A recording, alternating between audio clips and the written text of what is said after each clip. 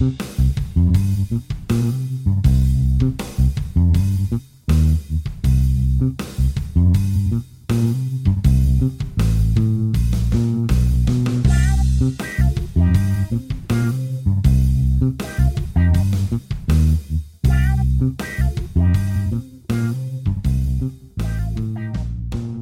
known fact too. There's a lot of quotes from just random people through the album, and the laughter there that they use, I think in Brain Damage, or it could be in Eclipse, is the laughter of a guy called Peter Watts, and I think he was just a doorman at Abbey Road Studio. I know Peter Watts, who died soon after the album was released, was Naomi Watts' father, the actress. Oh, that I did not know. Yeah, I was not aware of that connection. So you can read her father died early on in her life. He's the guy that does the strange sort of crazy sounding laugh on the album. Those cue cards that were what people were responding to, is, asking questions, things like, when were you last angry? Were you in the right? And that's the kind of questions that they were responding to. It's just amazing, all those little things, which apparently was one of the last things they did on the album, to actually place those voiceovers. Again, just adds another texture to it. Yeah, the one you just mentioned, last time you were angry and what did you do about that? The quote in the album, I don't know, I was really drunk at the time. That was a quote by the guitarist from Wings, who were recording around the same time. I do know that they got Paul McCartney to do it, but they didn't use Paul McCartney's voice, not because it was recognisable as Paul McCartney, is they think that he just didn't take it seriously enough and it didn't suit the mood of the album. So it would have been interesting if it was Paul McCartney on there, but, wrong place, wrong time. He didn't quite get the gist of it. Who knows? Yeah, I just had a quick look. Peter Watts died in 1976 of a drug overdose. Oh, no. So that's unfortunate. And I just noticed I did make a note. He was on the Ummagumma sleeve. Just quite, you know what that is, Paul? Oh yeah. It's a very hit and miss Pink Floyd album in my view. The thing about Pink Floyd's album is, like we talk about when it's released and in its current form, it's hard to really pick holes in it. And one of the things that I thought, like, how did it get to a stage where they covered things from a thematic point of view, linking, music, sound quality, all those kind of things, like, when you put together a concept, some ideas work brilliantly, some are still embryonic. So what did they do to get it to this place? And then I realised, even though we're talking about March 73, it was released. It was originally called Dark Side of the Moon, A Piece for Assorted Lunatics. They actually started touring that back in 72. And part of it was to get the album stronger, to see how it goes against an audience. And in fact, you can go online and you can actually see 1972 Pink Floyd Rainbow Theatre. There's more than one gig that they've done there where they've actually tried out some ideas. And you'll see things like the timing of some of their songs is a little bit different. The arrangement is very different. But there are two aspects that are quite different on those Rainbow recordings to what we know now. And that comes to like one song basically called The Travel Sequence, which became like On the Run on the final album. But when you listen to The Travel Sequence, it feels like a little bit of a blues riff. Pink Floyd always felt like it was all right and it didn't really work before they introduced the synthesizers, which we know now. So On the Run was then called The Travel Sequence. I'm really actually glad that On the Run is there, but it's also interesting to listen to The Travel Sequence. You have to go to the Rainbow recordings to hear that. The other one that really is different and had a different name back then was the Mortality Sequence. Graham, do you think you know which song became the Mortality Sequence? I'm gonna say Great Gig in the Sky. You've nailed it. I know I've read that somewhere. It just rang a bell, which is cliche for the album. But yeah. When you listen to the Mortality Sequence, the first thing you'll pick up is how different it is to the Great Gig in the Sky. It also is striking that partway through the mortality sequence, you actually hear the Lord's Prayer. So you can see the theme is about mortality. So, how did it kind of morph into what we know now? We know the piano piece that Richard Wright plays. Firstly, it should be acknowledged that that is a slightly reworked version of something they recorded for a soundtrack of Zabriskie Point. But they always felt like something was missing. And this is where I think Claire Torrey's voice comes into it. And I think just adds another layer. Like, this is where someone's using their voice as an instrument. And Graham, I think she completely nails it. But you were telling me beforehand, you've got a bit of background, you know the story about this. Yeah, well, Claire Torrey she worked at Abbey Roads or for EMI, but she was approached by, again, he comes into it, Alan Parsons, to come and a bit of singing with them. Funnily enough, she went and recorded, and she thought it went okay, but she wasn't really sure. They didn't really say much to her. She didn't really find out till the album was released that she was on it. She was kind of happy back at the time because they recorded it on a Sunday, or she went in and recorded on a Sunday. She was paid double time. It's just incredible that they didn't say to her that's going to be on the album. Maybe they don't do that sort of thing, but I actually think they were in you shock. can't imagine it any other way. I actually think they heard it, realised that that just hit the mark in a way they could have never dreamt of, and were just utterly speechless. And it was probably one of those things that it's so different, so perfect, they almost needed time to absorb what they've just heard.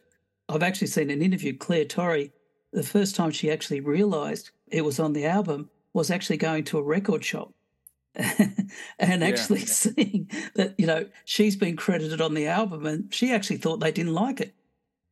Exactly. And don't you think it's incredible that they didn't get in touch with her, say you're going to be on the album? That is odd, and I've never been able to get to an answer like that. The one thing I do know is that something like 20, 25 years later, she did try to claim more money for that song because she argued that she had some artistic input into that song. And when you actually listen to what she did, and considering that she came in blind, she had a strong argument. So in a way that I'm glad that for an undisclosed sum that I read, she got some more money out of that because, boy, she was another sum of the piece that really made that song work. It's a beautiful, beautiful song to listen to. Every time I listen to it, I can't help thinking subconsciously it was impacted by a Dylan Thomas poem. Maybe subconscious, but the themes to me, when you listen to what the voice is doing, how it's acting like an instrument, the emotion it's trying to convey. I'm only just going to read 3 lines of it, very famous Dylan Thomas poem, but you can kind of see, I hope, where you can see the connection. So just 3 lines, famous Dylan Thomas poem. Do not go gentle into that good night. Old age should burn and rave at the close of day. Rage, rage against the dying of the night. And if you know, that poem says the word rage quite a lot. And I can't help thinking, because it is a song about mortality, something that we fight in a way, I think that was just subconsciously influenced from it. That's just a guess, but I've always thought that, it's the two concepts are just so similar. I think it's a really good one. Have we just harping back? Have we touched on any of your 2 favourite songs from the album, or 2 tracks?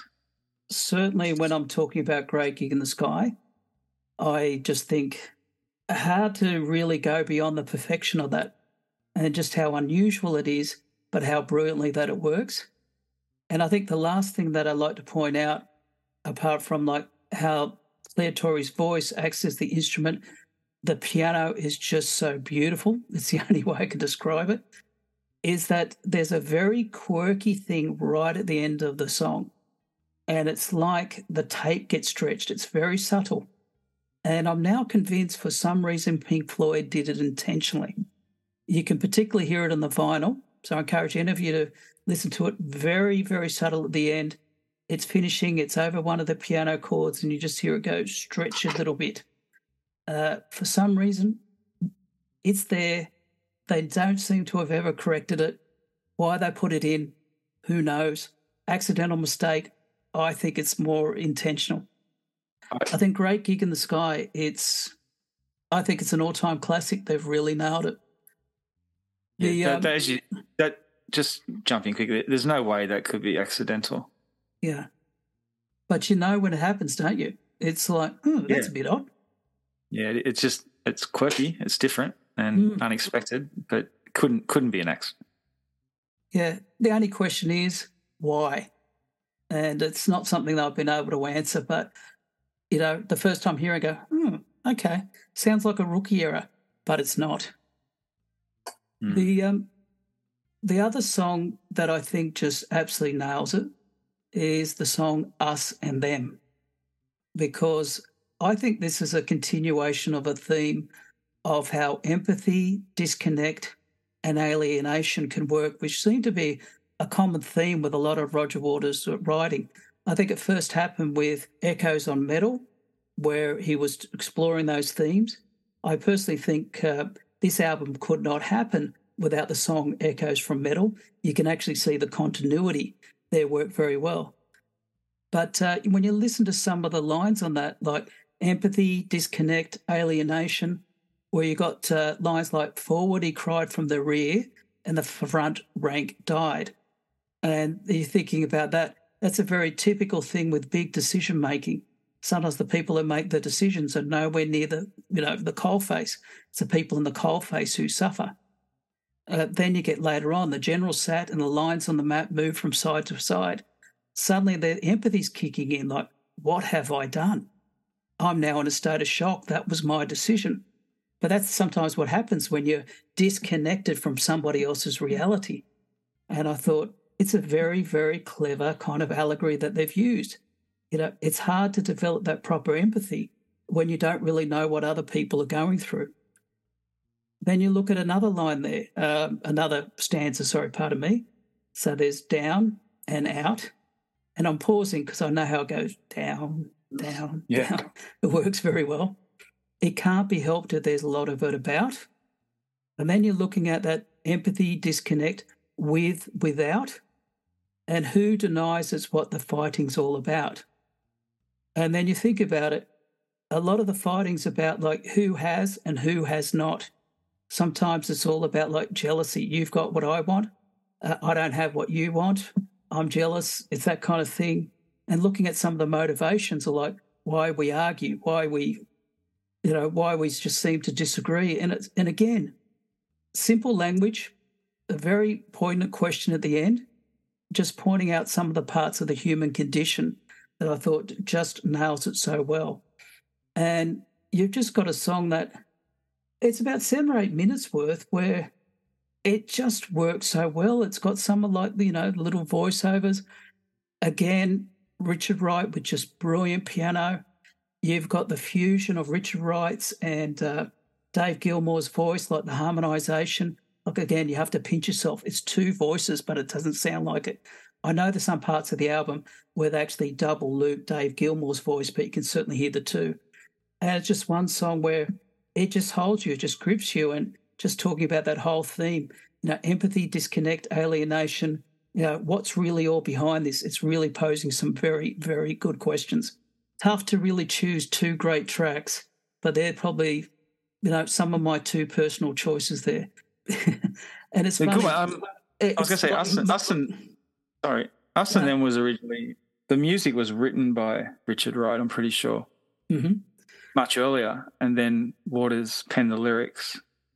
That line, the last line you mentioned, and who'll deny it's what the fighting's all about. I love that part of the song because right after that he gets louder, and when he's singing he says, does he say, get out of the way, it's a busy day, I've got things on my mind.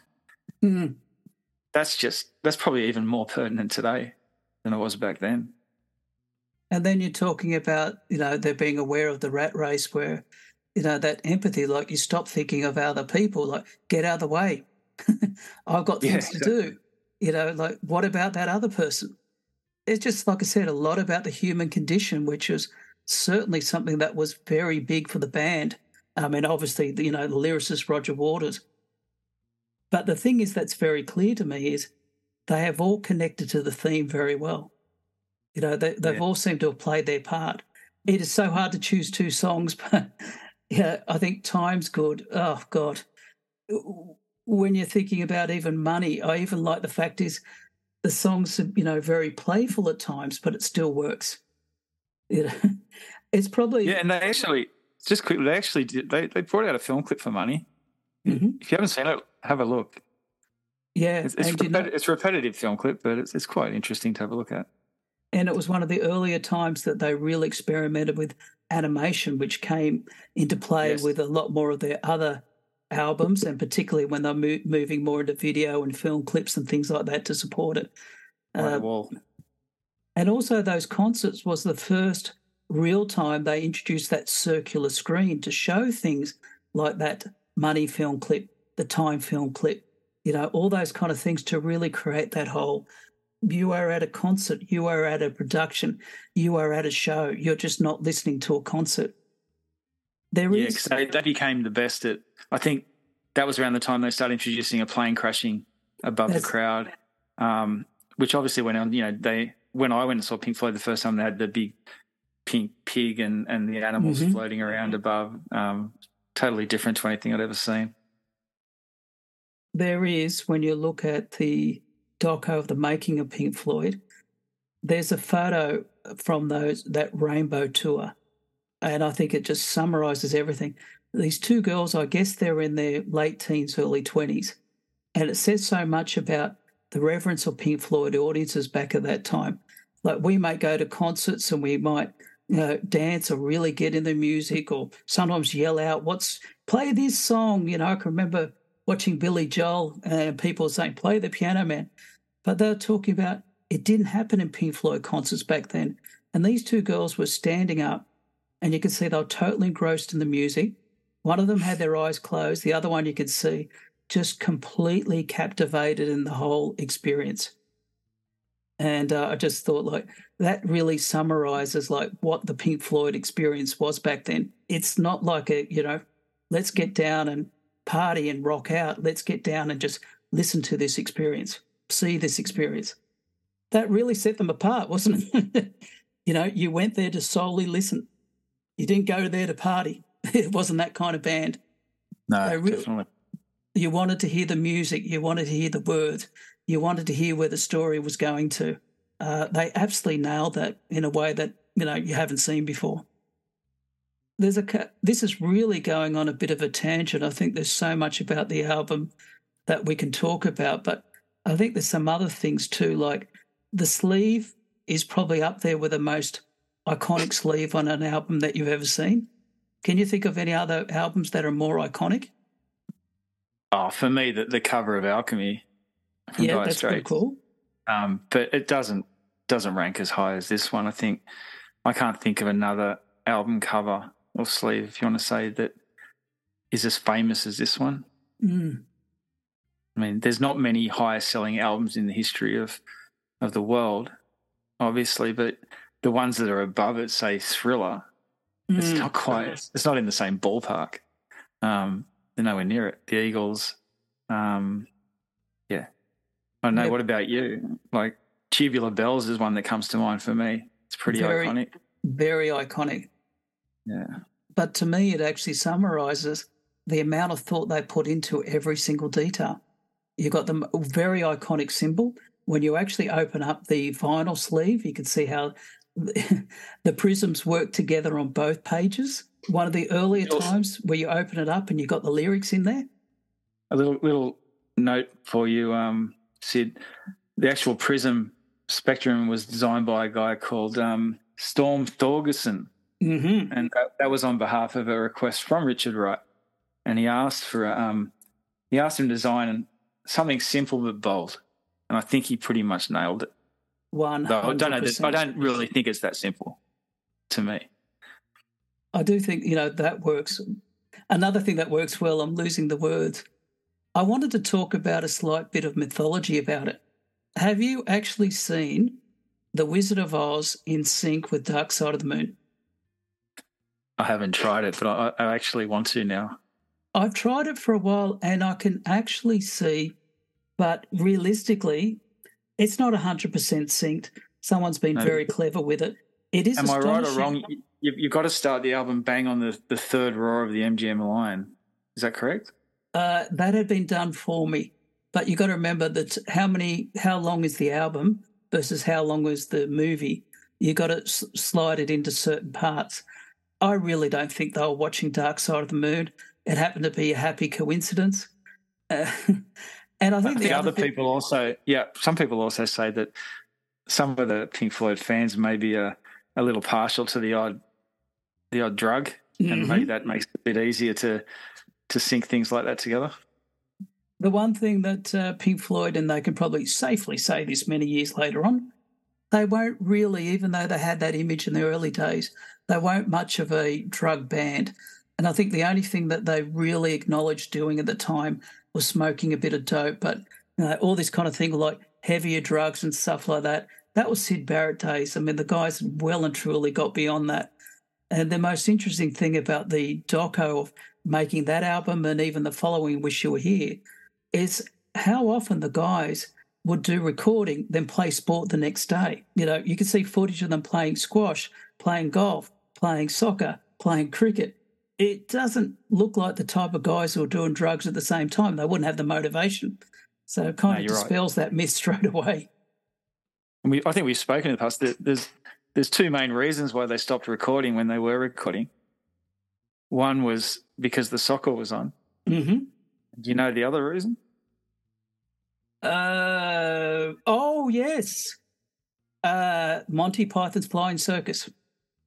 Yeah, Monty Python were on the BBC at the time. They'd always stop to watch. And they had another correlation with Monty Python as well, which I think you know about, Sid. They put some money to their movies. Yeah, they helped. I think they paid 10% of the budget for The Life of Brian. I think it was the Holy Grail, but it was the Holy Grail. It was the Holy Grail. No, you're right. I stand corrected because I think they put in about £20,000. I also know that Led Zeppelin contributed to that as well. So there was quite Elton John? I think you're right on Elton John. I'll have to double check that one.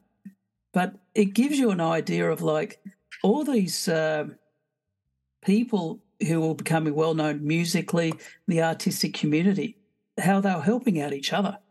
And there was certainly a lot of respect and reverence for all these really like groundbreaking bands. It was very, very clear. What do you think stands out? What do you think is the legacy of the album? Can it be put in a sentence or two? Probably not in a sentence or two. A legacy perhaps would be that it's eternal. Because the album's still selling roughly 500,000 copies per annum. In total, it's spent over 900 weeks in the Billboard Top 200. And I know it holds the record for the longest continuous at 570 odd weeks.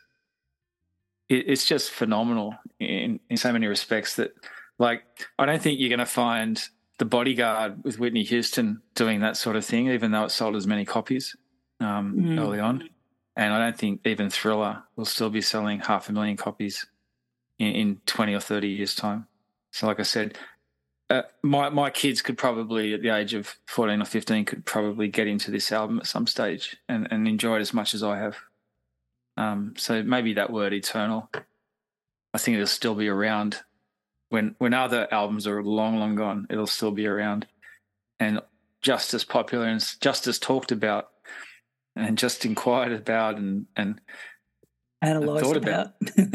Yeah, and maybe over-exaggerated or under-exaggerated, who knows. But, there's not many albums that can do that. To me, I agree with everything you said, but it's one of these albums where, and I'd say it's a lot of the Pink Floyd brilliant stuff, there is just a synergy. This was like the sum of all the parts. I'm probably underplaying some of the roles there, but the thematic ideas, which is, put to Roger Waters putting them forward. Then you're looking at the unbelievable guitar playing. David Gilmour is just in a class of his own. the way that Rick Wright holds it together with the piano, keyboards, those kind of things, and what he's underpinning the music with just works brilliantly. It just fits into place so nicely. And then you also got to look at the drumming, and that's Nick Mason. It's not overplayed. It's not underplayed. It's just right. You're looking at the sum of the all parts, like you had 4 different personalities, and if you throw in the producer, maybe 5, connected to a theme. The theme has really worked. And what we've got something is that 50 years later, we can still very, very much talk about. There was a formula that they stumbled across that just seemed to work for that band. And I think we are better off for that. And I'm really glad that when Roger Waters said, that whole, starting gun thing, he knew the time was now. And I think we have benefited from that. I think it's just good stuff. And I'm glad we've been able to talk about it. I agree.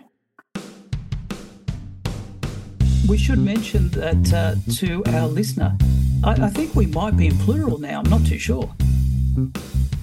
Really? Yeah. But we're on Facebook, aren't we? No, I haven't checked. Well, it's the podcast with no name. And you can also find us on podnoname@gmail.com. There is also Instagram. So podnoname, you should be able to find us. This is our first recording of the new season. So I could say from myself, Sid, thank you very much for sharing with us about our love of Pink Floyd and a very classic album. If indeed you want to hear about more music or more Pink Floyd, please inundate us with at least one email. That might be nice. And, we might follow through. I mean, I've always wanted to talk about Wish You Were Here, but that could be another day. If the listener wants it, I'll do it. And don't forget to hit that like and smack that bell. 100%. And, before you know it, we'll be showing up in your automatic news feeds. Oh, that could be an interesting thing. Who knows? If we keep doing that, we could have enough money for merch, and what could happen next? So I think from myself and Graham, thank you, and please tune in for our next podcast. So we wish you were here. Always a pleasure. Thank you, Sid.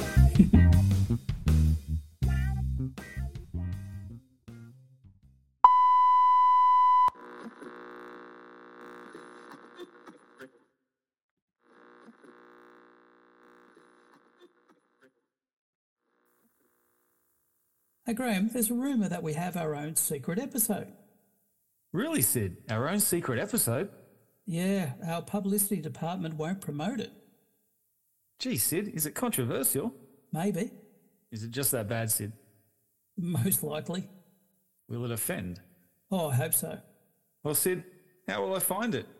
Well, go to Podbean, Season 2, Episode 30. It's called... Beep. I'll certainly look up. Beep. Good stuff. And if you keep your expectations low, you'll never be disappointed. So just remember, Podbean, Season 2, Episode 30, a podcast, no name, and you'll find that episode called... Beep.